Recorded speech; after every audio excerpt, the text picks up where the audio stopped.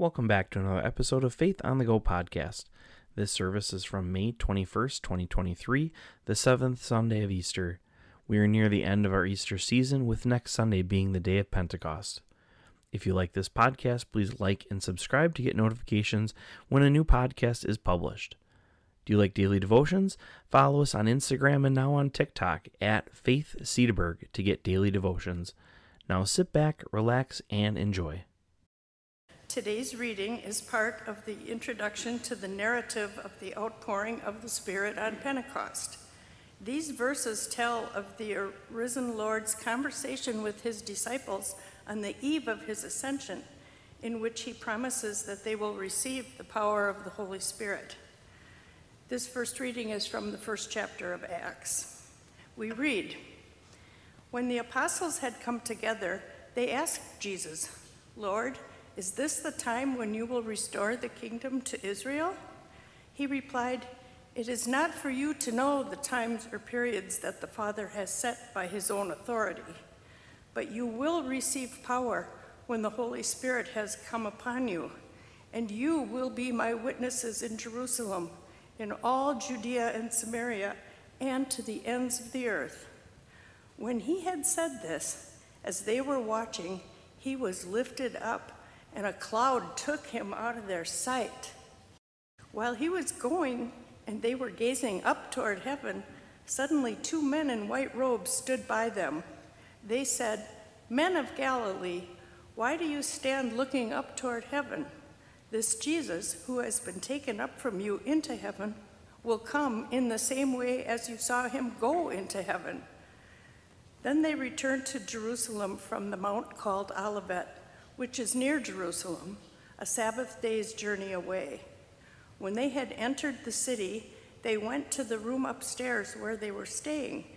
Peter and John and James and Andrew, Philip and Thomas, Bartholomew and Matthew, James, son of Alphaeus, and Simon the Zealot, and Judas, son of James.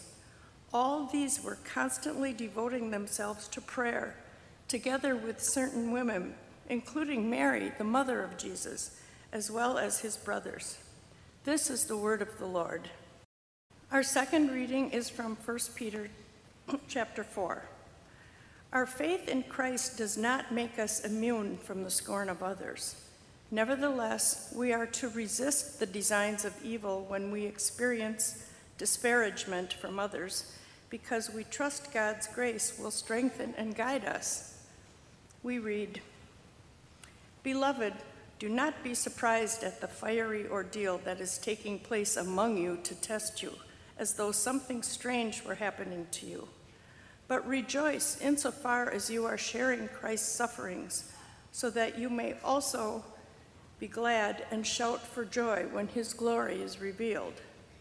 If you are reviled for the name of Christ, you are blessed, because the Spirit of glory, which is the Spirit of God, is resting on you. Humble yourselves, therefore, under the mighty hand of God, so that he may exalt you in due time. Cast all your anxiety on him, because he cares for you. Discipline yourselves. Keep alert. Like a roaring lion, your adversary, the devil, prowls around looking for someone to devour.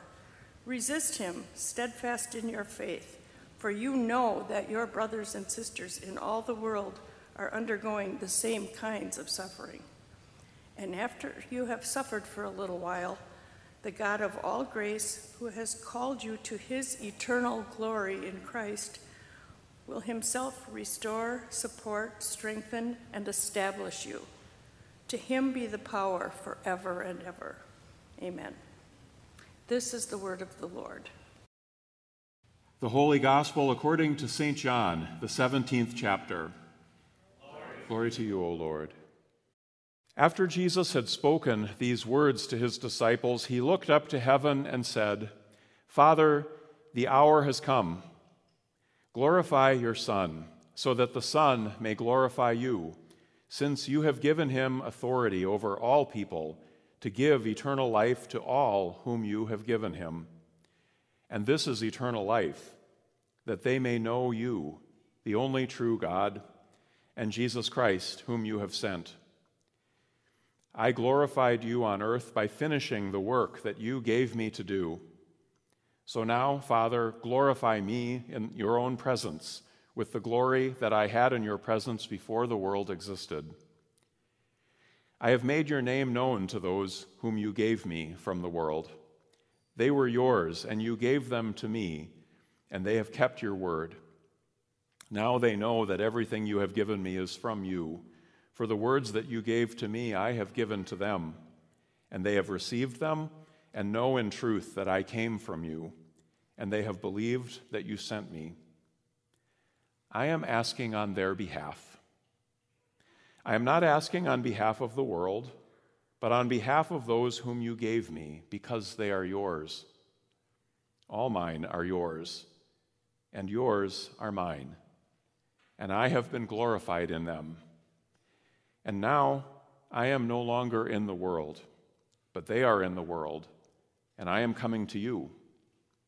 Holy Father, protect them in your name that you have given me, so that they may be one as we are one. The Gospel of the Lord. Praise to you, O Christ. Christ is risen. Christ is risen indeed. Alleluia. You may be seated.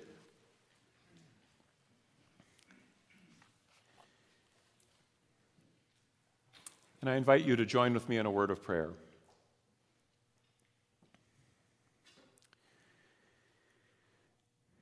O God, we thank you for this occasion to gather together, for the way that you gather your people by the power of the Spirit, helping us to hear the good news, helping us to share and proclaim this good news, along with your disciples whom you sent out into the world.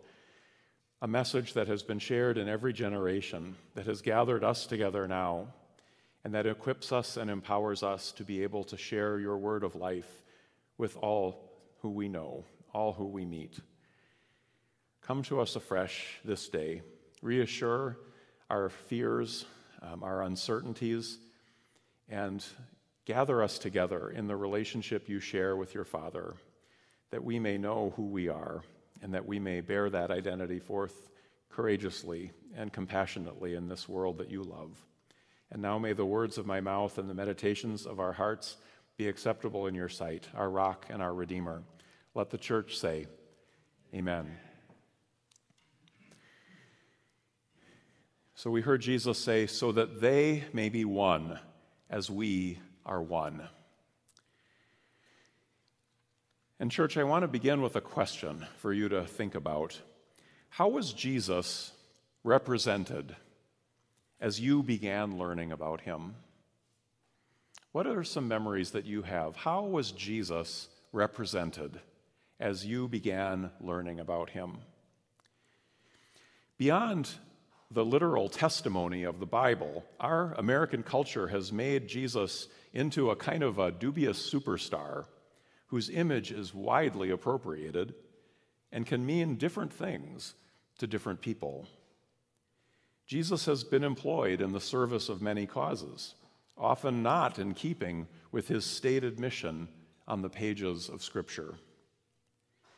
In learning about Jesus, children may be taught to aspire to his example, but also that this is always just kind of slightly beyond our capacity. Jesus is on another level when it comes to our relationship with God, the idealized form of whatever theology we may ascribe to.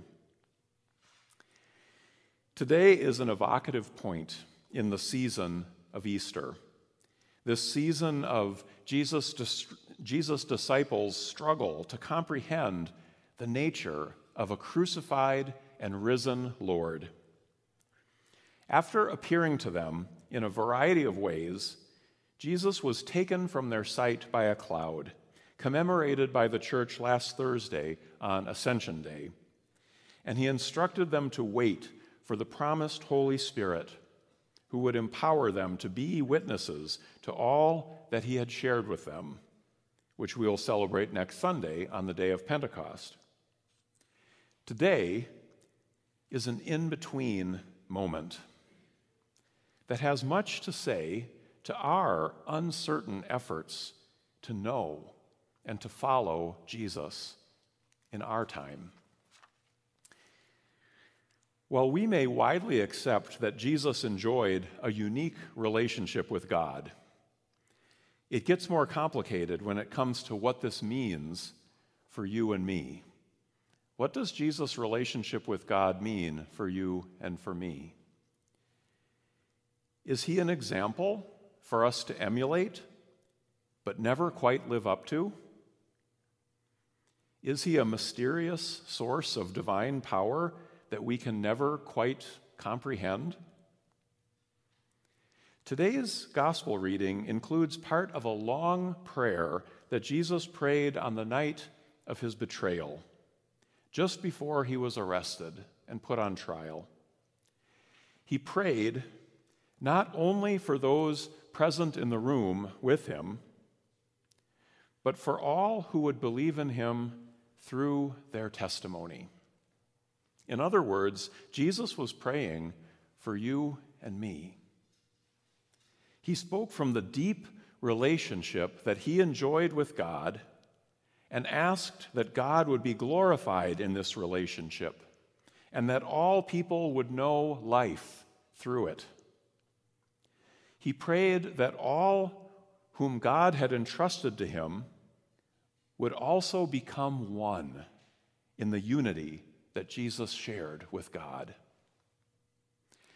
The intricate language of John's gospel sometimes obscures the radical message that it contains, but Jesus is praying here that the same relationship that he enjoys with God would also be yours, that same relationship would also be yours, that the fullness of life that sin and death cannot destroy would be completely realized in you.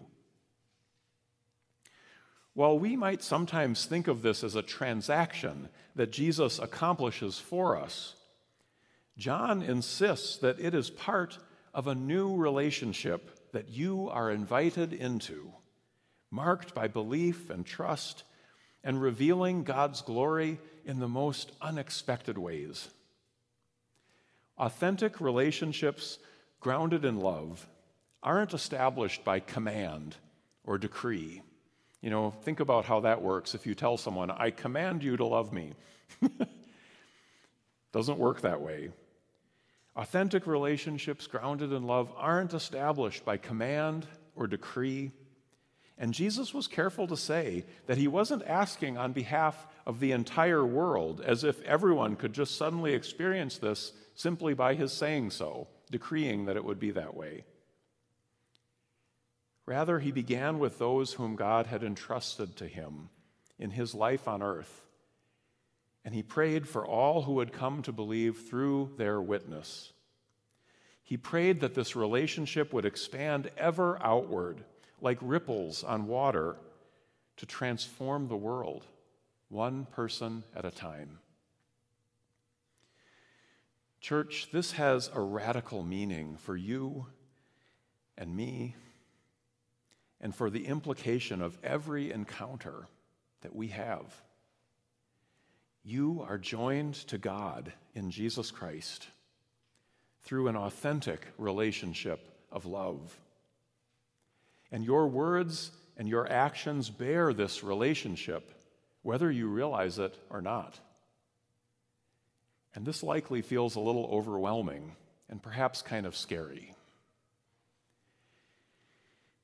After Jesus was taken from their sight, the disciples returned to the room where they had been staying. And the author of Acts tells us that they were constantly devoting themselves to prayer. I kind of imagine it might have been, okay, what are we supposed to be doing now? What's next? Show us the way, help. Luke tells us that they were a diverse lot of varying ideologies, different genders, and different points of view. They surely wondered what was ahead and how they would rise to the challenge confronting them. And yet Jesus promised them that they would receive power when the Holy Spirit had come upon them, and they would be his witnesses in Jerusalem, in all Judea and Samaria, and to the ends of the earth. Rather than transforming the world by magically changing our circumstances, Jesus entered into your circumstances with the power of love, suffering with you and inviting you into its power to restore, support, strengthen, and establish you. Today is an in-between day that comes amid our own uncertainty over what the future holds for Jesus' church and what this will mean for us. Yet you are joined to God in love forever, a power that will strengthen you to the end, and you are witnesses to the love that has conquered death. Amen.